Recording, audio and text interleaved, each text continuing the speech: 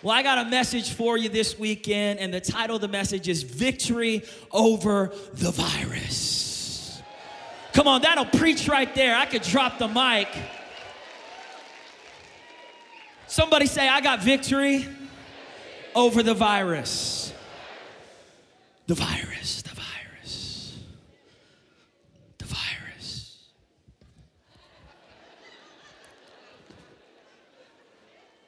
The virus.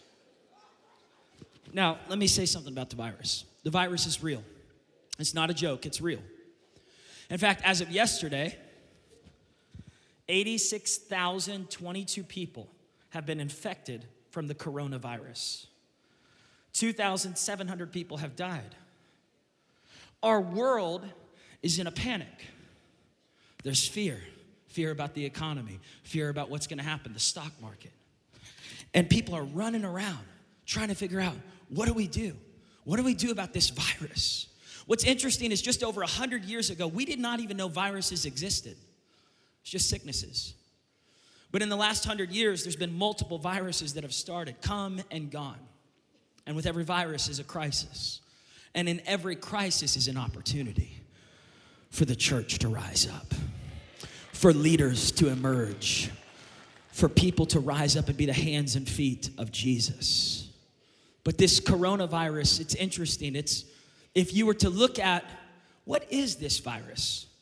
Basically, it is an infectious agent, a microcosm agent that is now a threat to human beings. It started out spreading from bats to pigs and now to people. As of yesterday, China has now quarantined 26 million people. Quarantined. They can't leave. They're in a fence. They can't go anywhere. Just to put that in perspective, that's more people than the entire population of the state of Florida quarantined in China. They're now considering canceling the 2020 Olympics in Tokyo.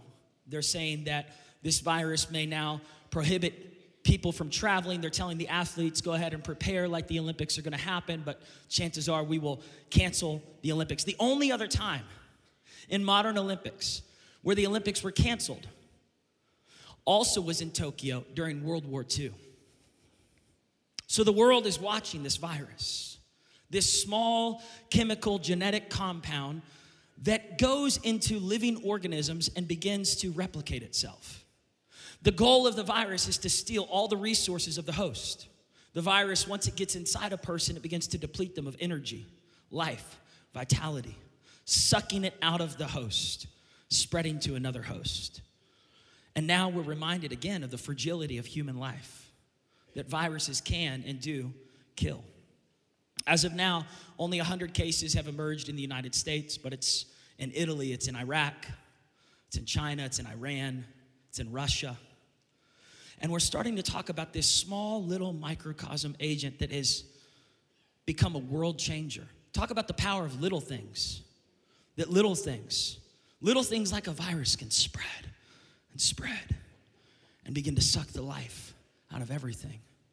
The Bible warns us about the little foxes that spoil the vine, the little sins, the little viruses of fear, of shame, of condemnation, the little doors we begin to open.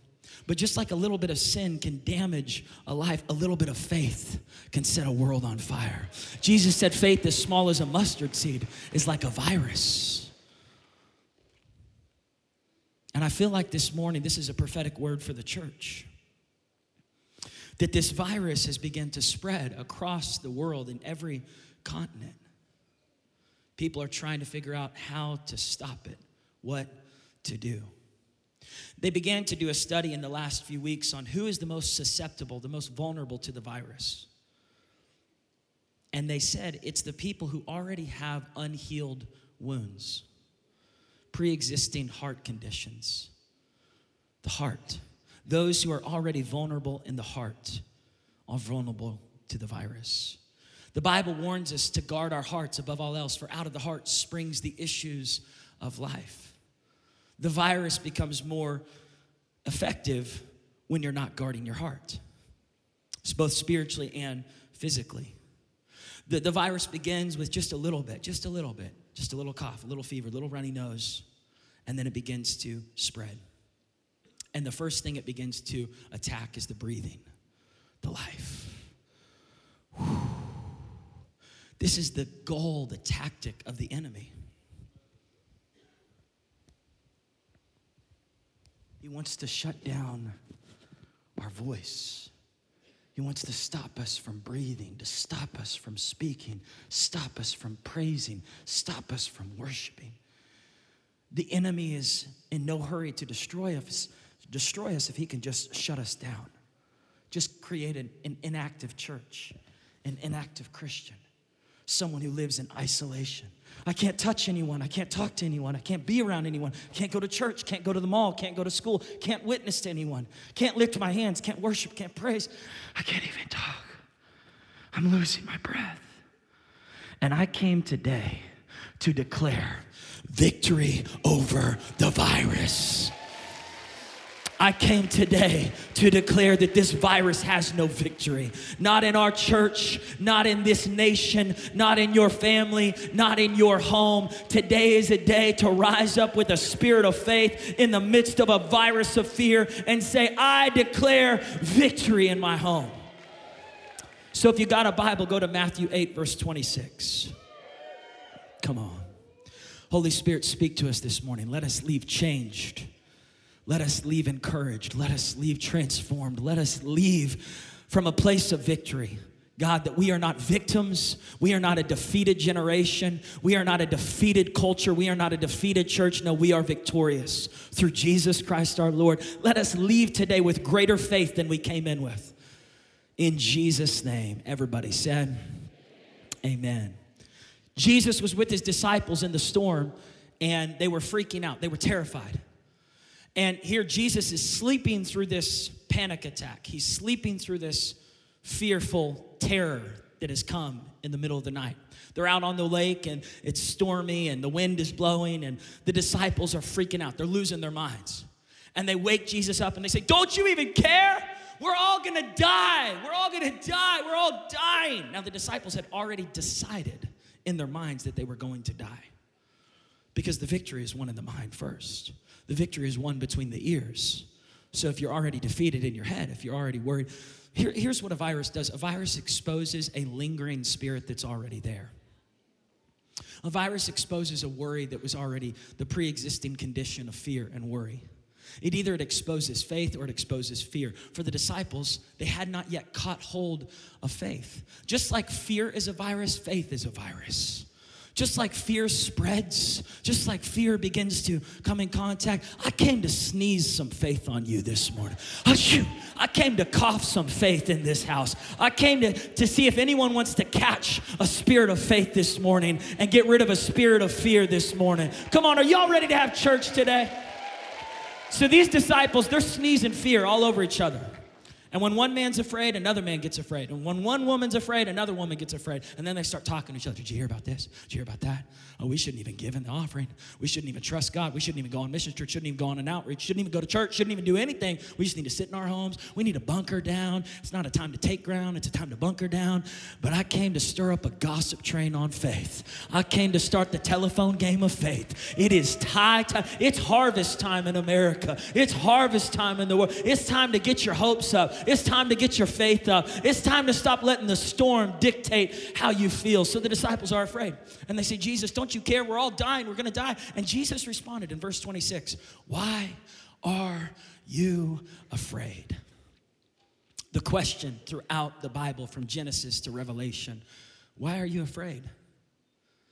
Why are you afraid? O ye of little faith, why are you afraid? My question for you this morning is, what are you afraid of? Maybe you don't even care about the virus. Maybe you're not afraid of anything. Maybe you're afraid of certain things, afraid of spiders, afraid of heights, afraid of losing in front of people, afraid of losing friends, afraid of losing the approval of certain people, afraid of failing, afraid of stepping out and then things not working out, afraid that you're going to have a divorce, afraid that your kids aren't going to make it, afraid that you won't have kids ever, afraid that your dreams will never come to pass. The enemy loves to just spread a virus of fear. And so we're always thinking, oh. And I love what my wife said. She said, the enemy does not own the what if in our lives. Fear does not own the what if in our lives. Usually fear springs from what if scenarios. Fear is believing in something that hasn't happened yet. It's believing that you might catch the virus. It's believing that your kids might get in trouble. It's believing that your marriage may not make it. It's believing that you may not ever get that scholarship. Fear is believing in something that hasn't happened. What if? What if I walk on water and I sink? What if I launch out? What if I go on a mission trip and then bad things happen? What if I try and I don't succeed? Like when I first started out as pastor of Victory and started preaching, there was this intimidation that the enemy was trying to bring against me. And I would start walking towards the stage, and all of a sudden this intimidation. You're too young. You're unqualified. You're not as good as your dad. You'll never be. And the enemy just began to just rain these thoughts of intimidation, of fear. Besides, who are you to preach on that? There's people in the room that could preach better on that than you. And you're too young to preach on that with so-and-so in the room. So-and-so in the room should intimidate you because so-and-so is really powerful. Have you ever been intimidated by a person or by a situation? A few of us in the room. The rest of y'all are just amazing. All right, but a few of us in this room have been intimidated. And I love how the Bible gives us a scripture verse for every fear. Every fear, God gives us a promise to combat every fear. So Paul was speaking to Timothy, and he said, Timothy, don't let anyone look down on you because you are young. Like Timothy did not write the book of Timothy. Paul wrote the book of Timothy because Timothy was struggling with fear, insecurity. Older members were intimidating him as a young pastor. And Paul said, Timothy, stop that. And he says in verse 7 of 2 Timothy chapter 1, you have not been given a spirit of fear. You have not been given a spirit of intimidation. God has given you what? Power. Say it with me. Power, love, and a sound mind. Where is this fear coming from? Who gave you this fear? Who's stirring this fear up? And you need to tell that fear to go back to where it came from. Tell that fear to go back to hell. Tell that panic to go back to, tell that anxiety to go back to hell where it came from. God didn't give you that. God gave you power, love, and a sound mind. So what's stirring fear in your life? I love the song that Hillsong wrote, Not Today. Tell the devil no, not today. And in that song, the author of the song wrote these words, fear is just a liar that's running out of breath. Fear is just a liar that is running out of breath. Fear will rob you. Fear is a virus. It will suck the energy out of your life. It will suck the resources. It goes from host to host. The virus only attacks living organisms. It doesn't attack something that's dead. So if you're feeling attacked, that means something good. You're alive. You have power to get rid of that virus. You have power to overcome that virus. You have the cure over that virus. And today, I want to give you 7 ways to have victory over the virus. I had 8 ways, but I thought 7 is God's number, so I'm going to bring it down to 7. All right, are you ready, church? Number 1, how to have victory over the virus, you've got to be alert to the virus. Be alert. I didn't say be afraid. I said be alert. It's one thing to be prepared. It's another thing to be panicking.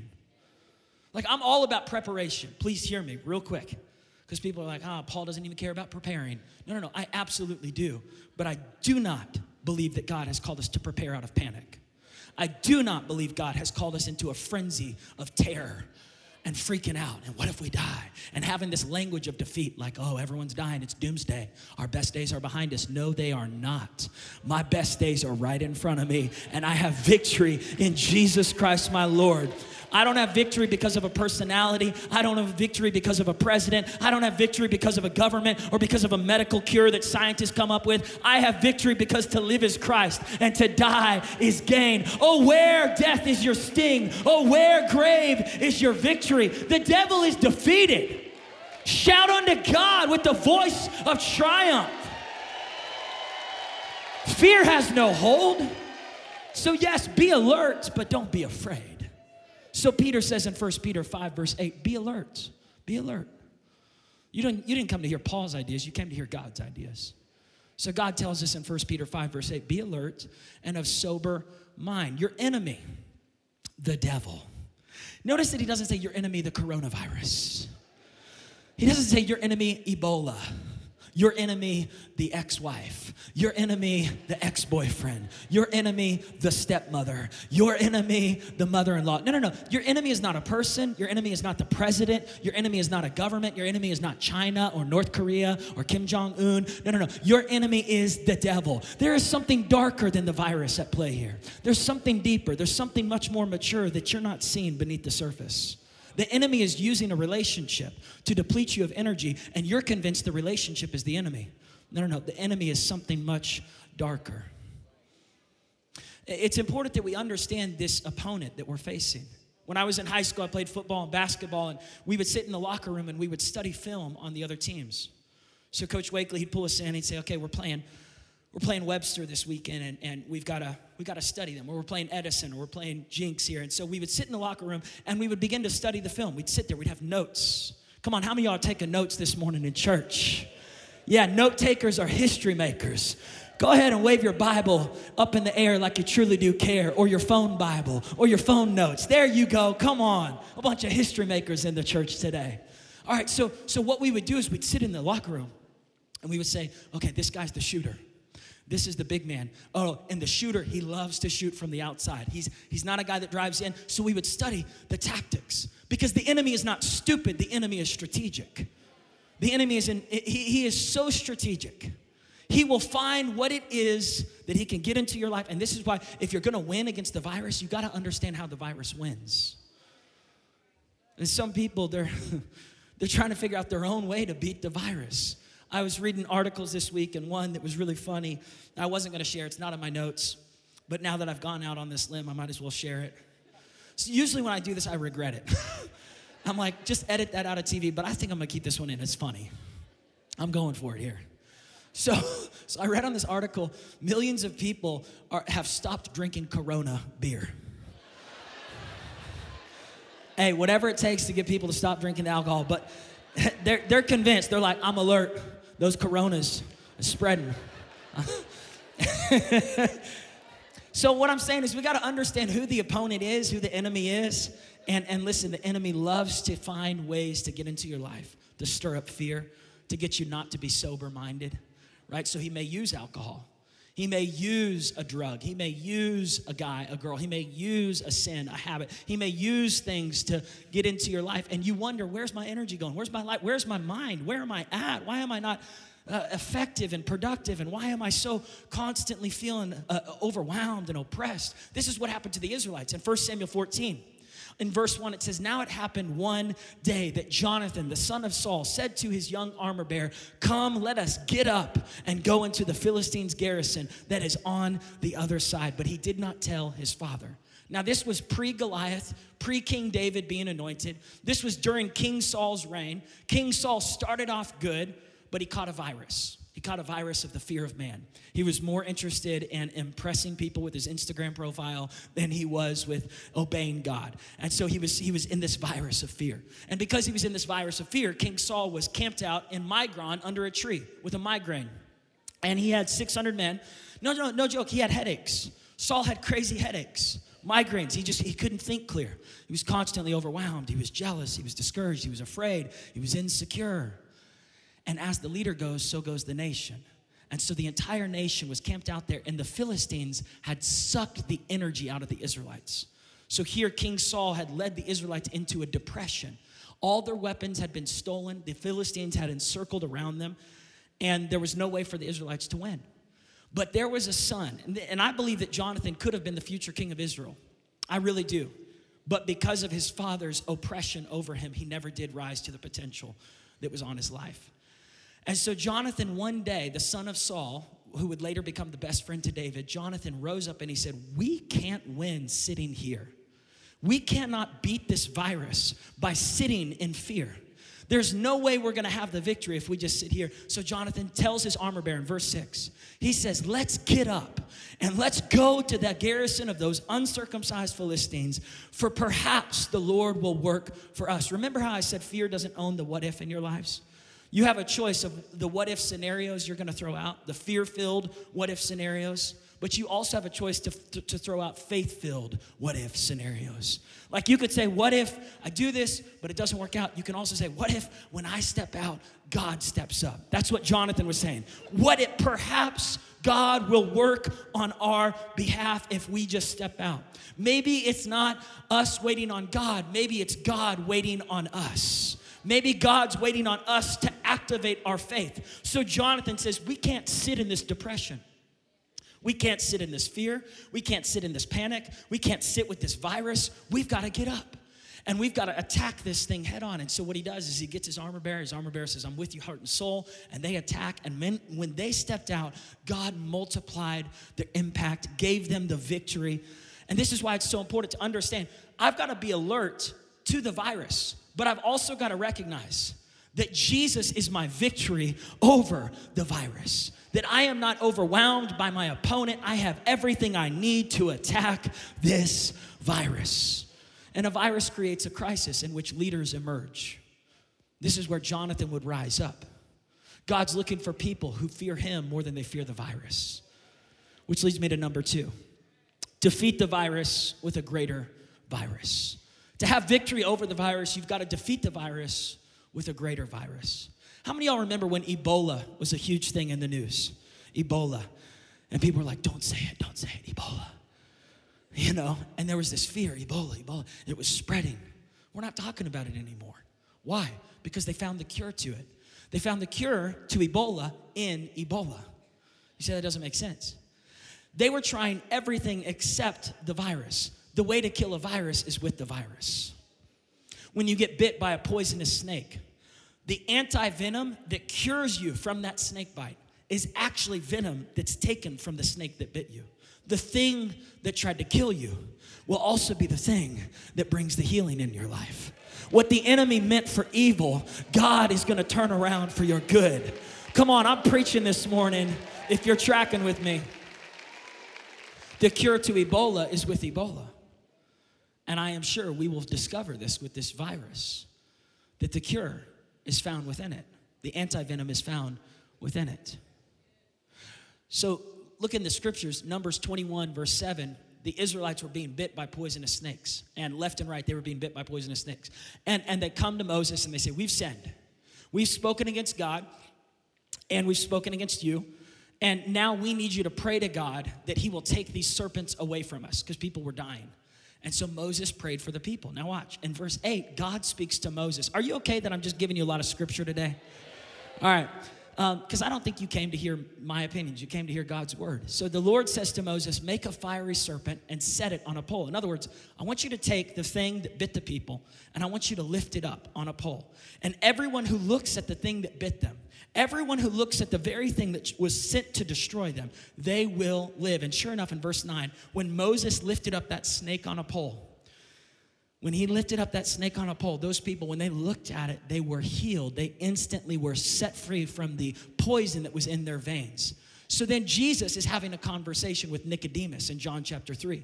Nicodemus was a church-going guy. He was a religious man. And so he's talking to Jesus. He's interested in religion, but he's not interested in relationship. He's more in love with the law than he is with love. And so Jesus starts talking to him. And in verse 14 of John chapter 3, he says, just as Moses... This would ring a bell in Nicodemus' ears, because Nicodemus was a law guy, and he studied the Torah. So he knew who Moses was. He knew all about Genesis, Exodus, Leviticus, Numbers, Deuteronomy. And so Jesus says, just like Moses lifted up the snake in the wilderness, so the Son of Man must be lifted up.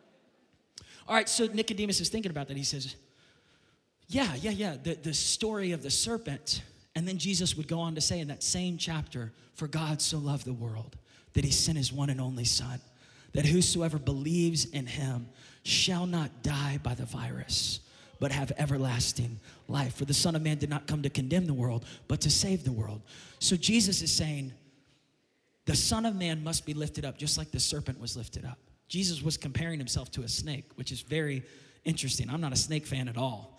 But Jesus is saying, just like the snake that was meant to kill the people actually brought the healing to the people, so the Son of Man will be lifted up, and everyone who looks to him will live. Well, Paul puts this, he kind of ties it all together for us. Paul the Apostle in 2 Corinthians chapter 5, I'm going to tie it up here, verse 21.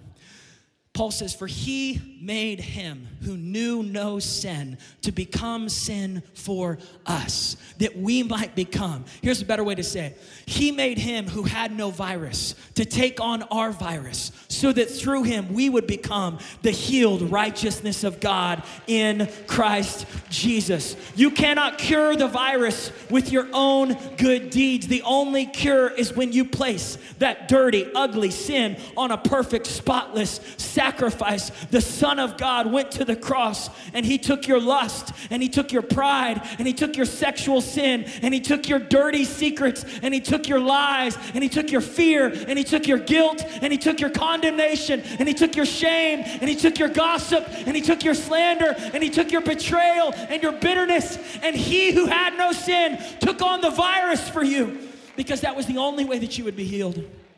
The way we defeat the virus is with a greater virus. When we look to Jesus and we recognize he went to the cross for me, that's where our righteousness comes from. It's putting our hope in him. It's interesting that in the Bible, there was things that tried to attack the Israelites, and many times they would run. In Gideon's time, they were running. In Joshua's time, they were afraid until Joshua took a stand. In Moses' time, they were afraid.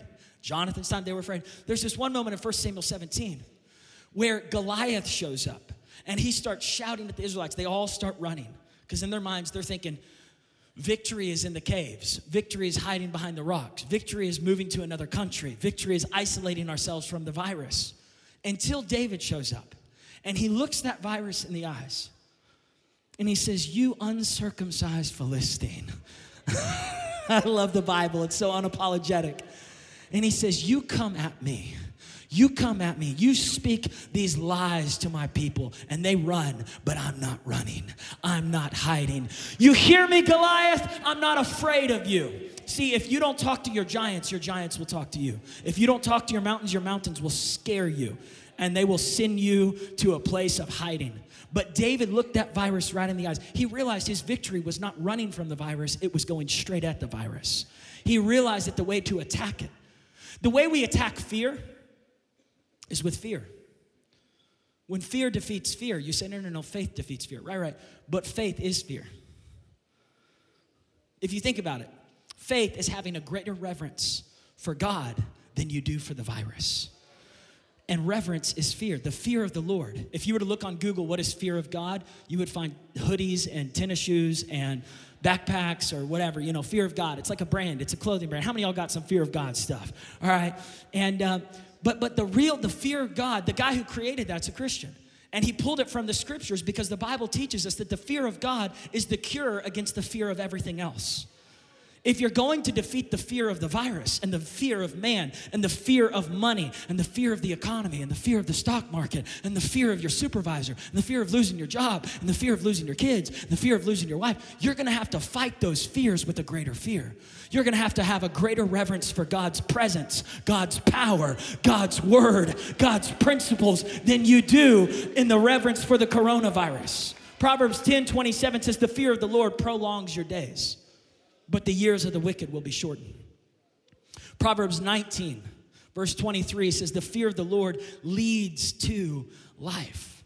When I say fear God, I'm not saying you're afraid of God. I'm saying you reverence God more than you reverence the stuff that you're afraid of. You have a greater respect. You have a greater reverence for God. He who has the fear of the Lord will abide in God's satisfaction. He will not be touched by harm or by trouble. The fear of the Lord is like a force field against the troubles, against the difficulties. The fear of the Lord protects us. The fear of the Lord delivers us. The spirit of fear debilitates, but the fear of the Lord empowers. The spirit of fear brings death, but the fear of the Lord brings life. Psalm 33 verse 18 says, behold, the eyes of the Lord are on those who fear him, on those who put their hope in his love. So I'm like, perfect love casts out fear, but it does not cast out the fear of God, because the fear of God is believing in his love more than you believe in the thing that's trying to attack you. So the fear of God is having such a great reverence for his love in your life that it's pushing out all the fear of the future, the fear of your finances, the fear of failure, the fear of what people think, the fear of kids. And so Psalm 33:19 says, this fear of God will deliver you. It will deliver you from death. It will keep you alive in the midst of the famine. So we defeat the virus with a greater virus, which leads me to my third point. Plead the blood. Plead the blood. Come on, how many of y'all know you wouldn't be here today if it was not for the blood of Jesus on Calvary? It's time to draw a bloodline around your house, around your marriage. Can I tell you something in this church? We've got a bloodline around this campus. The enemy has no authority in this house. When you step into this place, you step into an atmosphere of victory. You step into an atmosphere where the Holy Spirit rules and reigns. No weapon formed against me shall prosper. Revelation chapter 12, verse 10 says, I heard a loud voice from heaven. I want the keys to come out saying, salvation and strength and the kingdom of our God is here. And the power of the Messiah has come. For the accuser of the brethren, who accused them before our God day and night, has been cast down. You know what the enemy loves to do? He just loves to accuse you. Just loves to get in your face and accuse you. Tim and Daniel, can I use y'all for a second? Can I get your help? I need someone to be the good guy and someone to be the bad guy. Who wants to play that part? Okay, all right. Tim, you're the good guy. But Daniel, I want you to be the accuser. This is what the enemy does. I want you to just point your finger and just walk around me, just circle me. The enemy loves to do this every day. You loser, you failed. You can't raise those kids. You'll never be good enough. You're not a good enough husband. You're not a good enough dad. You're not good. The enemy loves to just condemn you. You're going to catch the virus. You should be afraid. You should be afraid for your life. You should be afraid for your kids. You should be afraid. You can't even sleep tonight. I'm not going to let you sleep tonight. This is what the accuser does. He wants to rob you of your sleep. Wants to rob you of your peace. Shouldn't even go to church today. Yeah, you need to be afraid. Do you see what happened on the news? You can't even go. Don't go to the Connect group. Don't tell anyone anything. You let anyone too close, oh, they're going to betray you just like your friends did. Betray you just like that last family did. Yeah, and so the enemy just robs you of life. So you're just living here. Just get closer.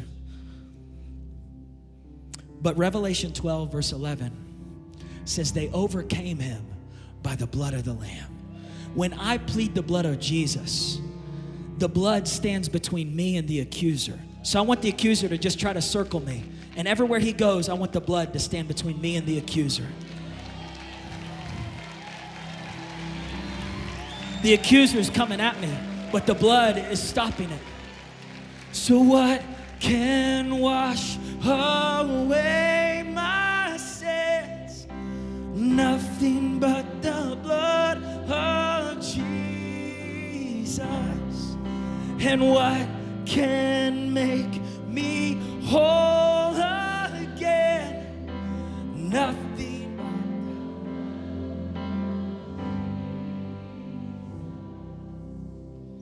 When I have the blood of Jesus, I want you to just keep coming at me. The accuser never stops. He never stops. He never stops. Even when you go to church, he's going to come on Monday, try to knock on your door. Did you see what else just happened about the coronavirus? Did you hear about this? And it's nothing new. His tricks have been going on since Genesis chapter 2.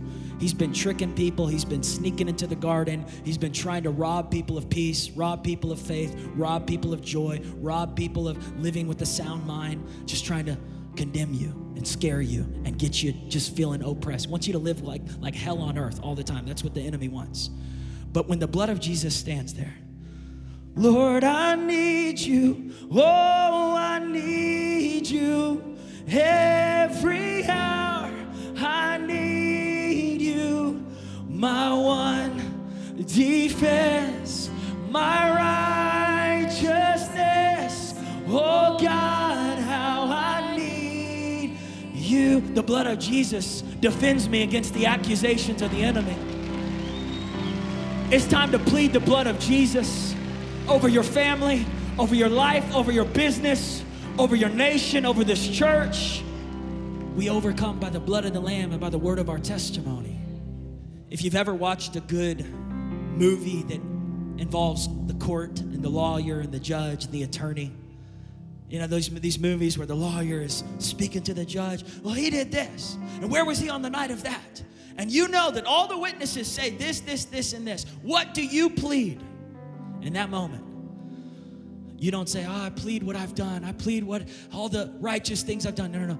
I plead the blood of Jesus. He went to the cross. He paid for my sins. He paid for my sickness. He paid for my issues. He paid for my fear. The blood of Jesus speaks louder than the blood of the virus. The blood of Jesus speaks louder than the fear, speaks louder than the anxiety, speaks louder than the guilt, the condemnation, the shame, the inadequacy, the insecurity. I'm so thankful. How many are thankful for the blood of Jesus? Come on, don't praise God for me. Praise God for you. Go ahead and just thank him for the blood. Thank him for the blood. We're going to take communion right now. And if you don't have your communion elements, the ushers will pass them out. Just raise your hand and tell them you need one if you didn't get one when you came in. Ushers, if you could step out and just look for hands that are raised and make sure you bring it to those men and women, boys and girls.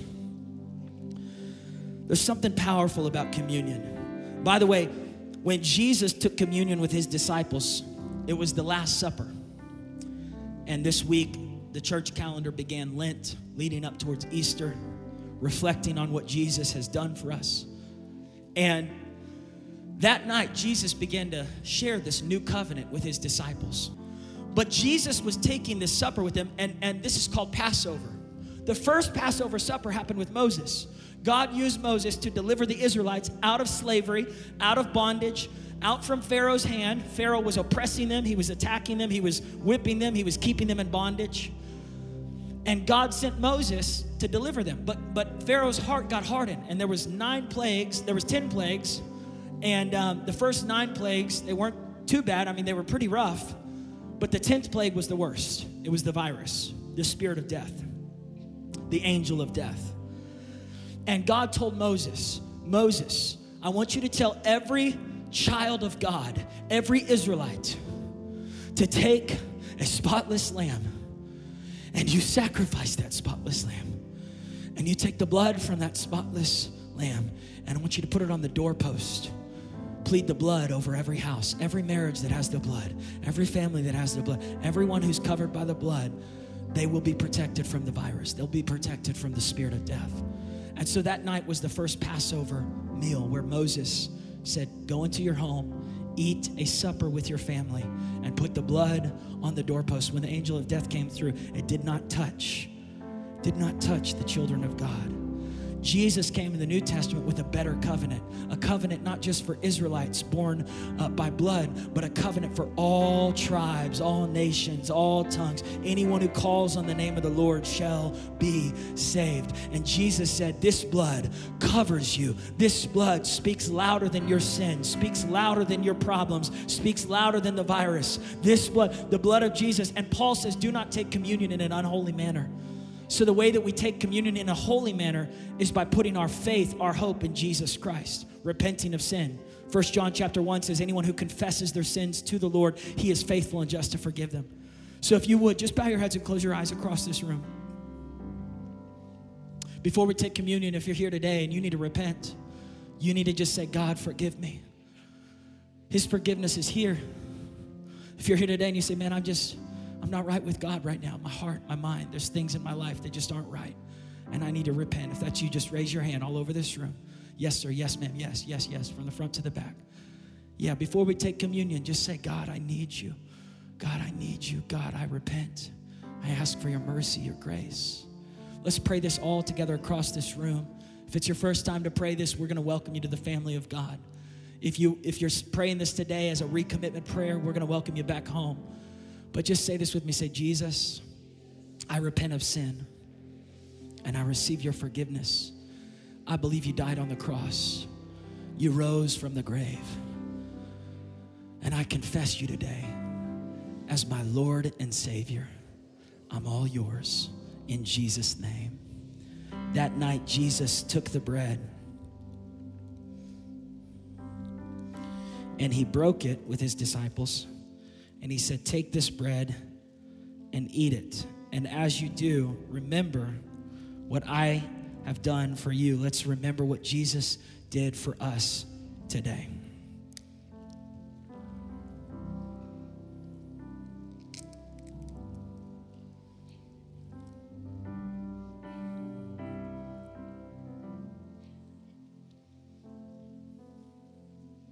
Then he took the cup. He said, this is the new covenant that I have made with you. My blood is poured out for you on the cross. Your sins will be wiped away. As far as the east is from the west, he remembers your sins no more. Sickness and disease, he's healed on the cross. Death has no hold. The grave has no hold. Victory is ours through Jesus Christ. Before we take this drink, Jesus didn't promise us that we won't die. He promised us that we would have victory over death. Death has no sting. The grave has no sting. The devil has no sting. So today as we drink this, we remember Jesus is our Lord, our Savior. He is our deliverer. He is El Shaddai, Jehovah Jireh, Jehovah Nisi, our banner of victory. Today, let's drink and remember the victory we have in Jesus. Come on, how many are thankful for the sacrifice that Jesus made on the cross? You can pass these cups down the row. Our ushers are going to receive it. I'm only on point 3. I got to get to point number 4. This gets better and better. Number 4, speak out the promises of God through prayer and worship. Speak out the promises of God. If you're going to talk, you might as well talk faith. If you're going to talk, you might as well talk hope, talk victory. Talk yourself into God's promises. Pray out the word of God. Speak out the word of God. My God is greater. I love just stirring up just worship in my house. I'll put on songs. I love listening to the Bethel album, the Victory album.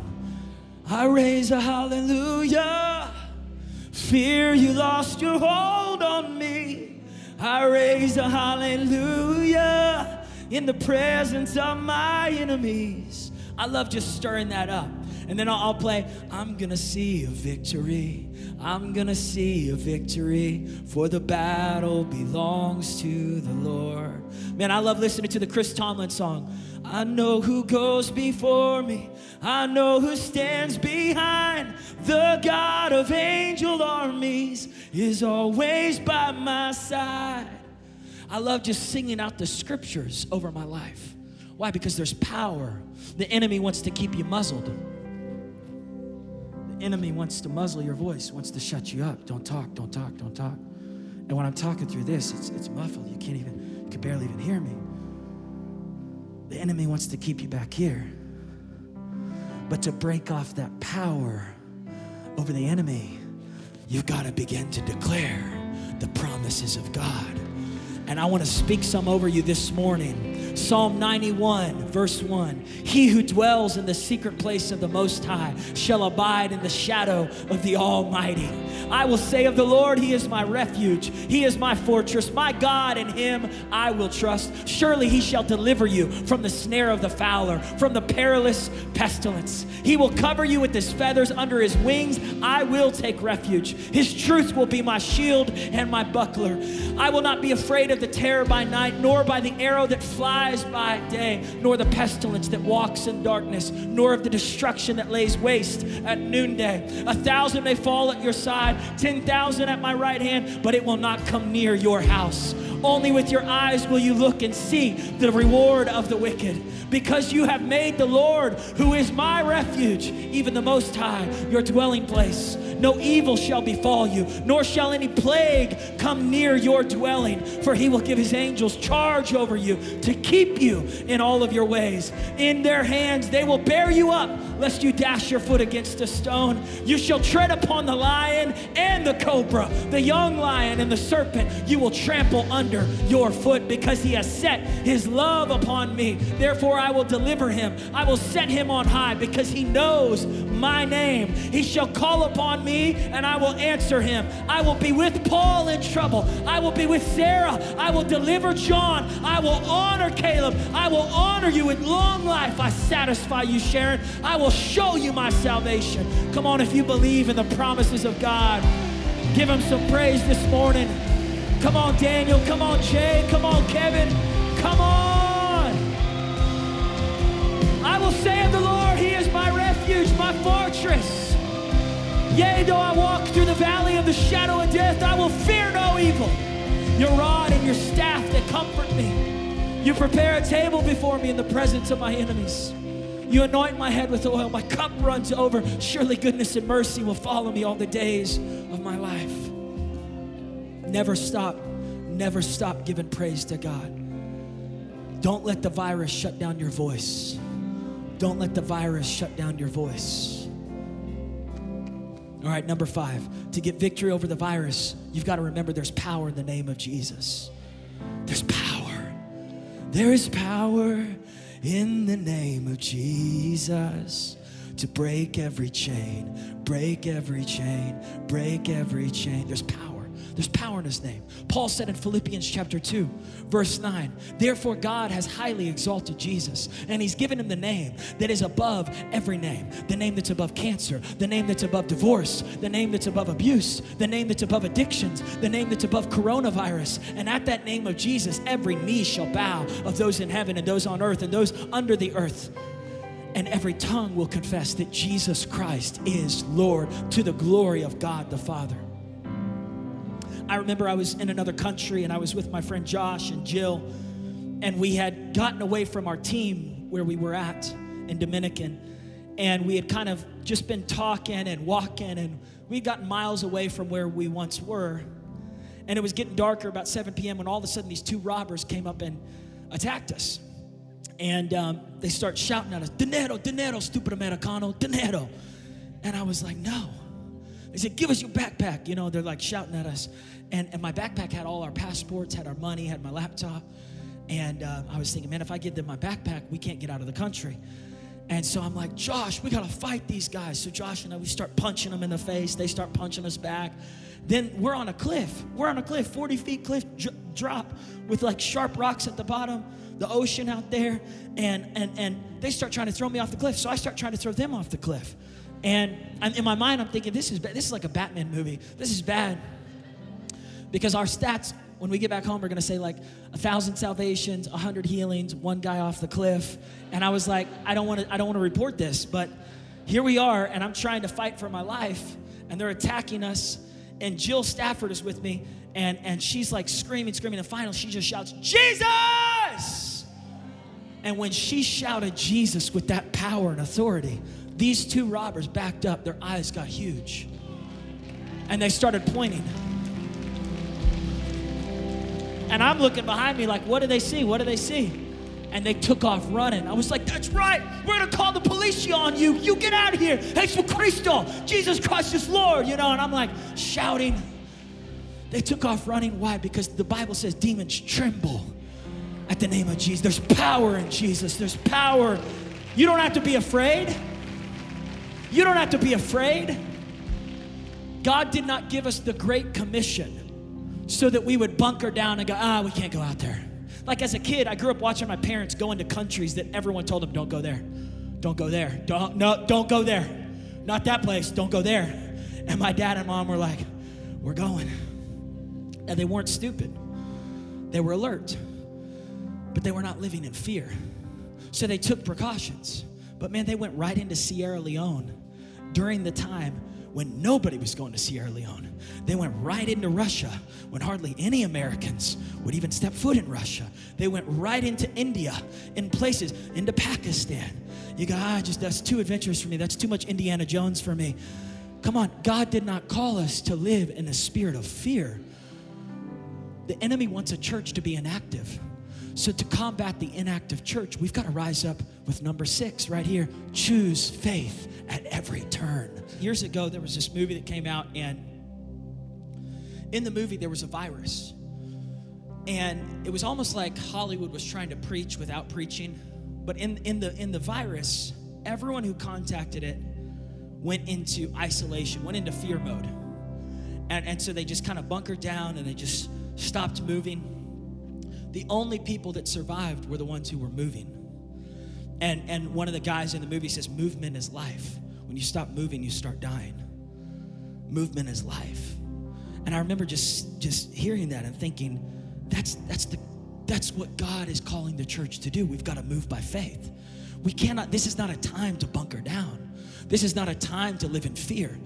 Guys, we are living in the greatest harvest in the world right now.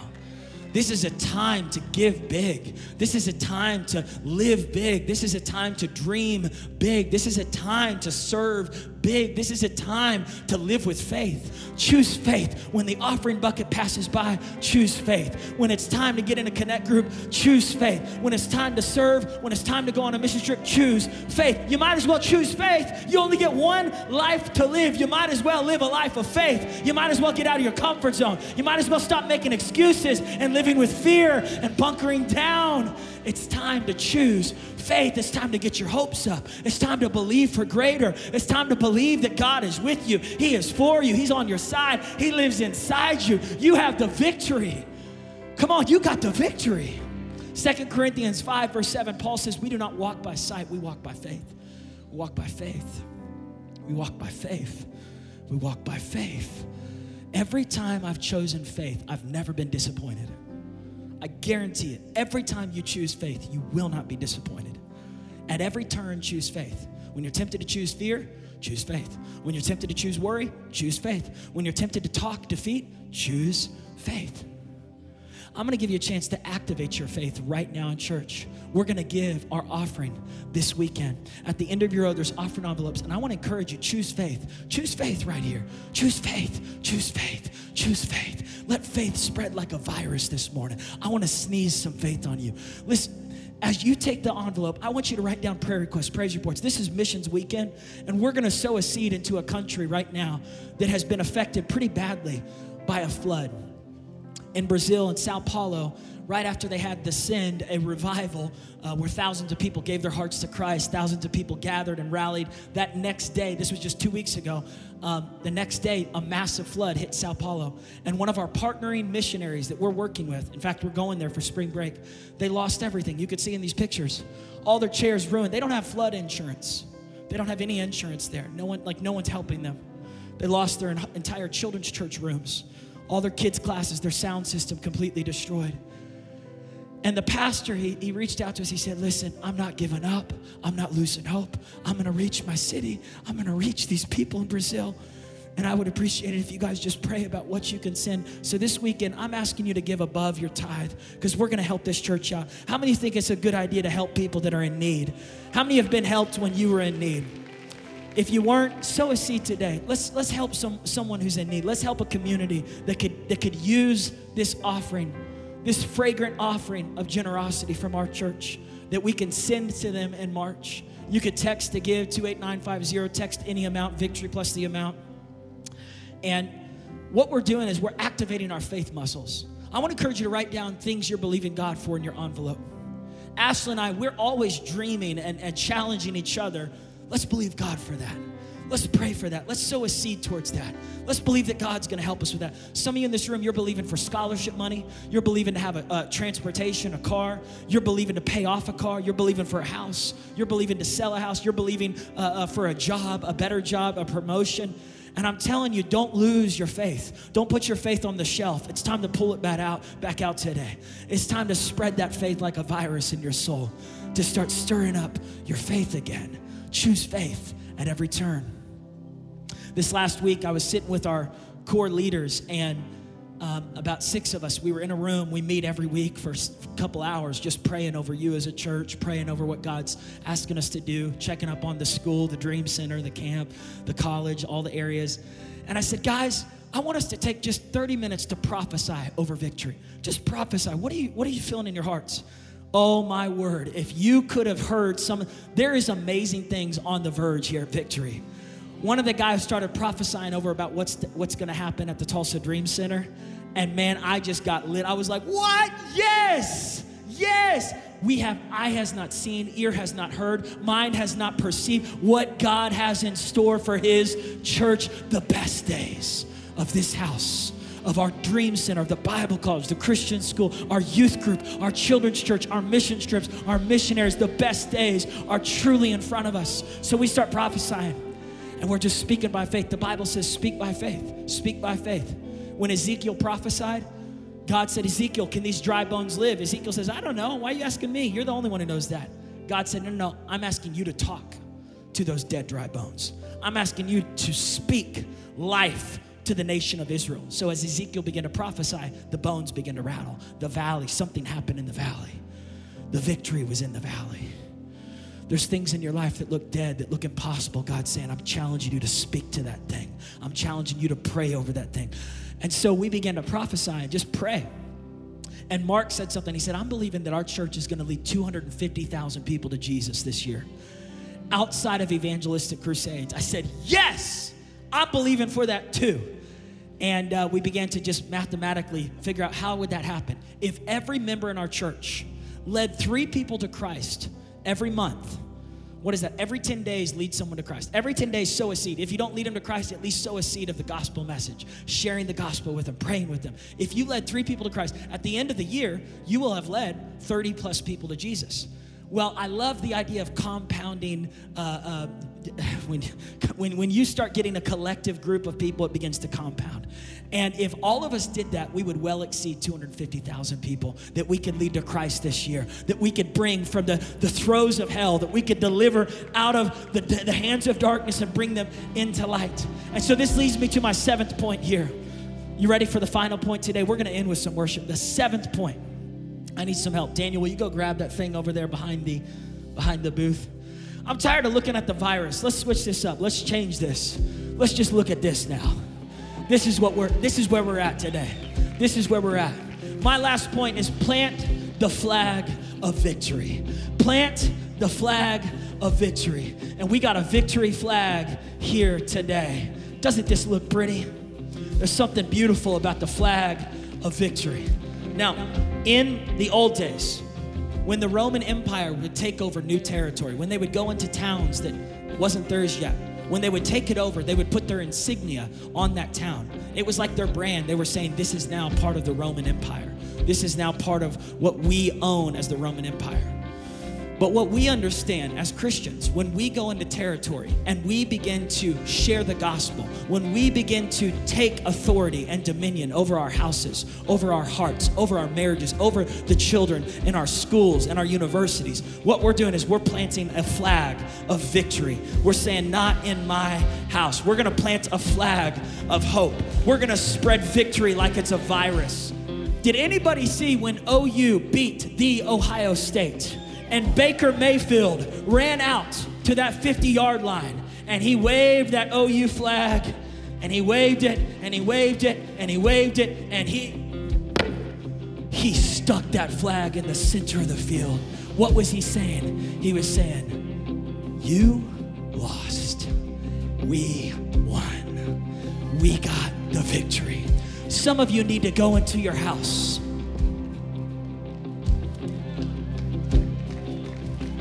Some of you need to go into your university. You need to go into your school. You need to go into your master bedroom. You need to go where the enemy has been attacking your business. You need to go to your bank.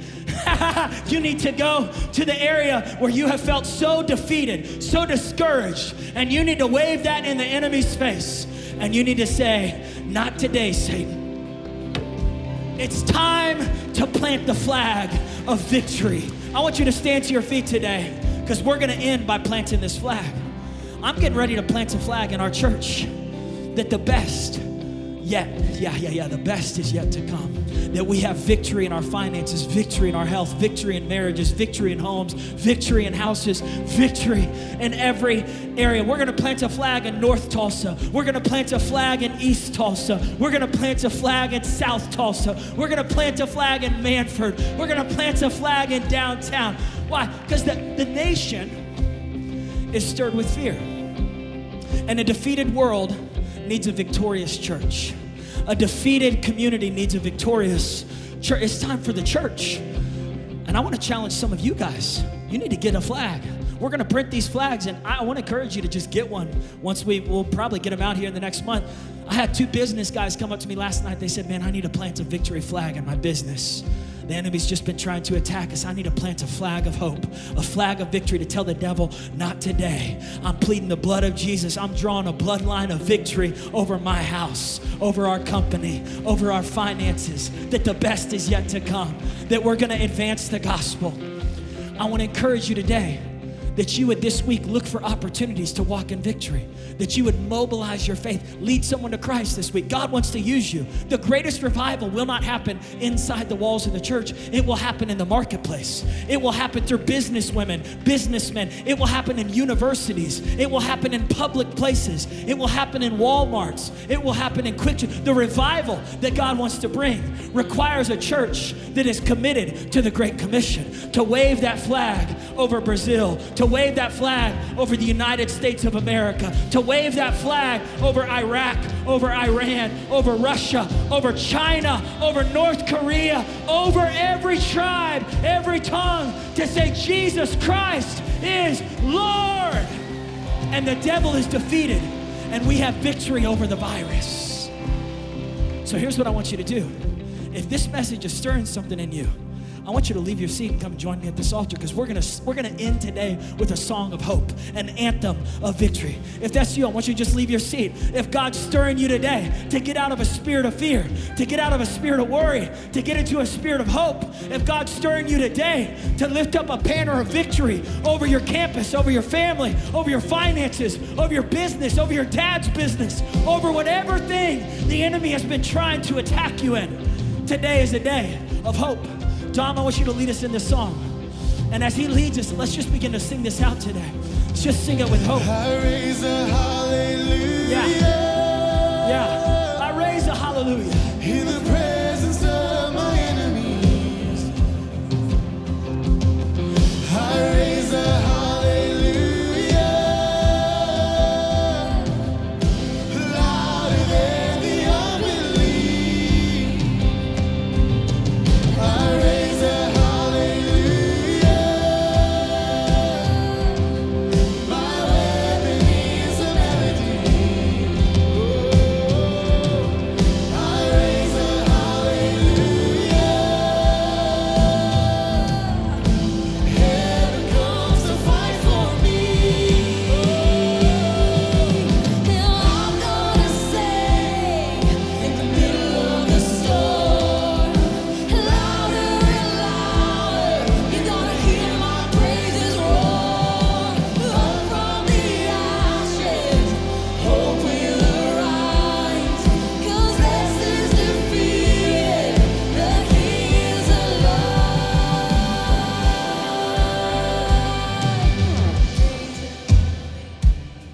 When I was at ORU, I was part of a group called the Maybe Maniacs. And we got loud and wild and crazy. Trey, come up here. And we would paint ourselves, we would run around, we would cheer for the ORU Eagles. But our favorite part was the final minute of the game. We're in the final minute. We're in the final minute. Heaven is on its feet.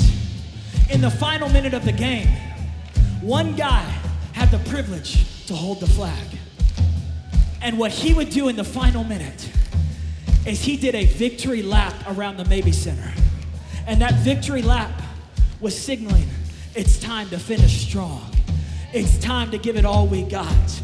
Come on, this is the victory lap, church. 2020 is gonna be a year that the church rises up like never before. On a day, on an ordinary day, a church did an extraordinary thing. Trey, are you ready to run? Ready. I want you to circle this whole house. And when you do, we're gonna cheer, we're gonna sing, we're gonna cheer. And when you see the flag coming around your area, I want you to get a prophetic vision that God is circling you with victory. God is circling, He is surrounding you with songs of deliverance. He's surrounding you with an anthem of victory. Go ahead, Trey, come on, let's go.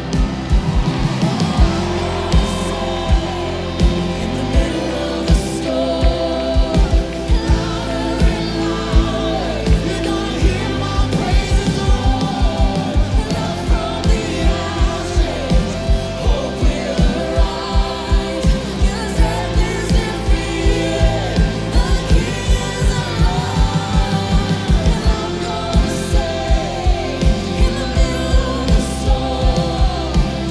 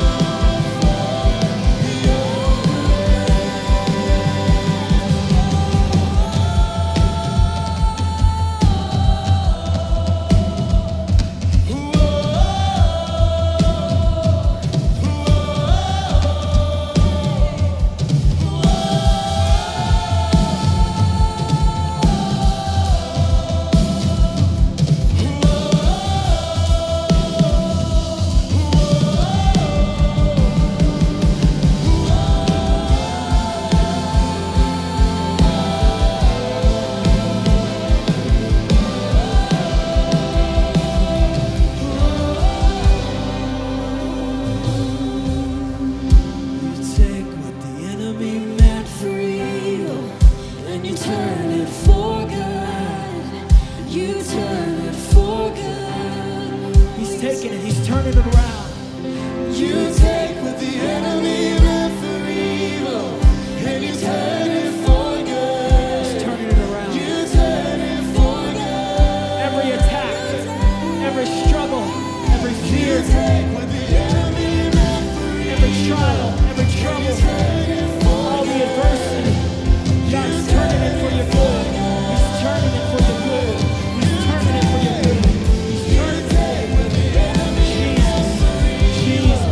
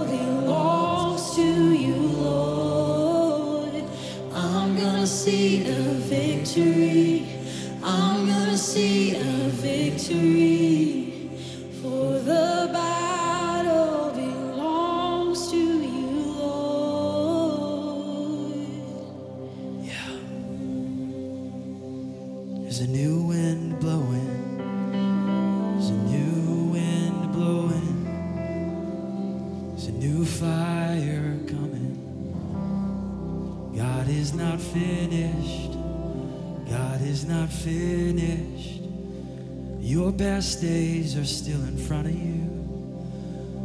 You are not defeated. You have the victory. Yeah. You have the victory. There is victory in Jesus.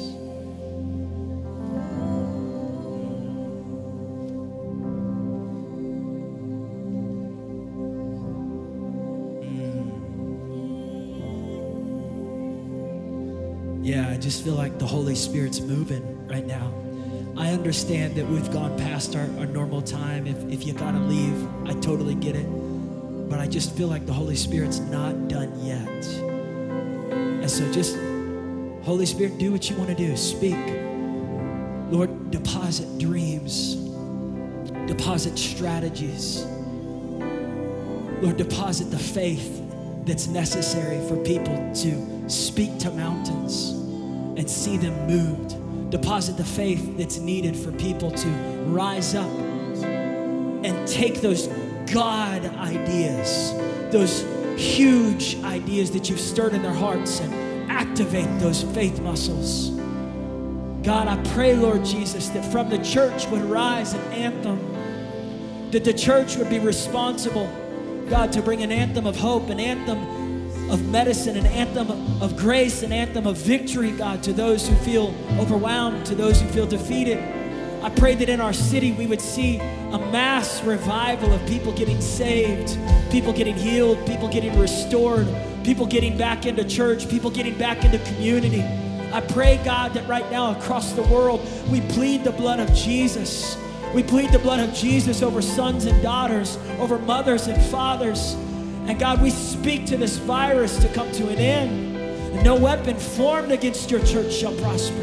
And I thank you, God, that you will keep those whose minds are stayed on you in perfect peace. God, that we would have peace, we would have a sound mind, we would move with power and with love, God, and a sound mind. I want to end today. I just feel in my heart we need to end today with a shout of victory. We've already prayed the sinner's prayer, the believer's prayer together. We've already confessed Jesus as Lord of our life. But I just feel like today, as a final act of this message, that we should just shout victory together. And I think when we shout it, we should shout victory in Jesus, because that's where our victory is at. So on the count of 3, church, this will be our final part here. Let's shout this together. 1, 2,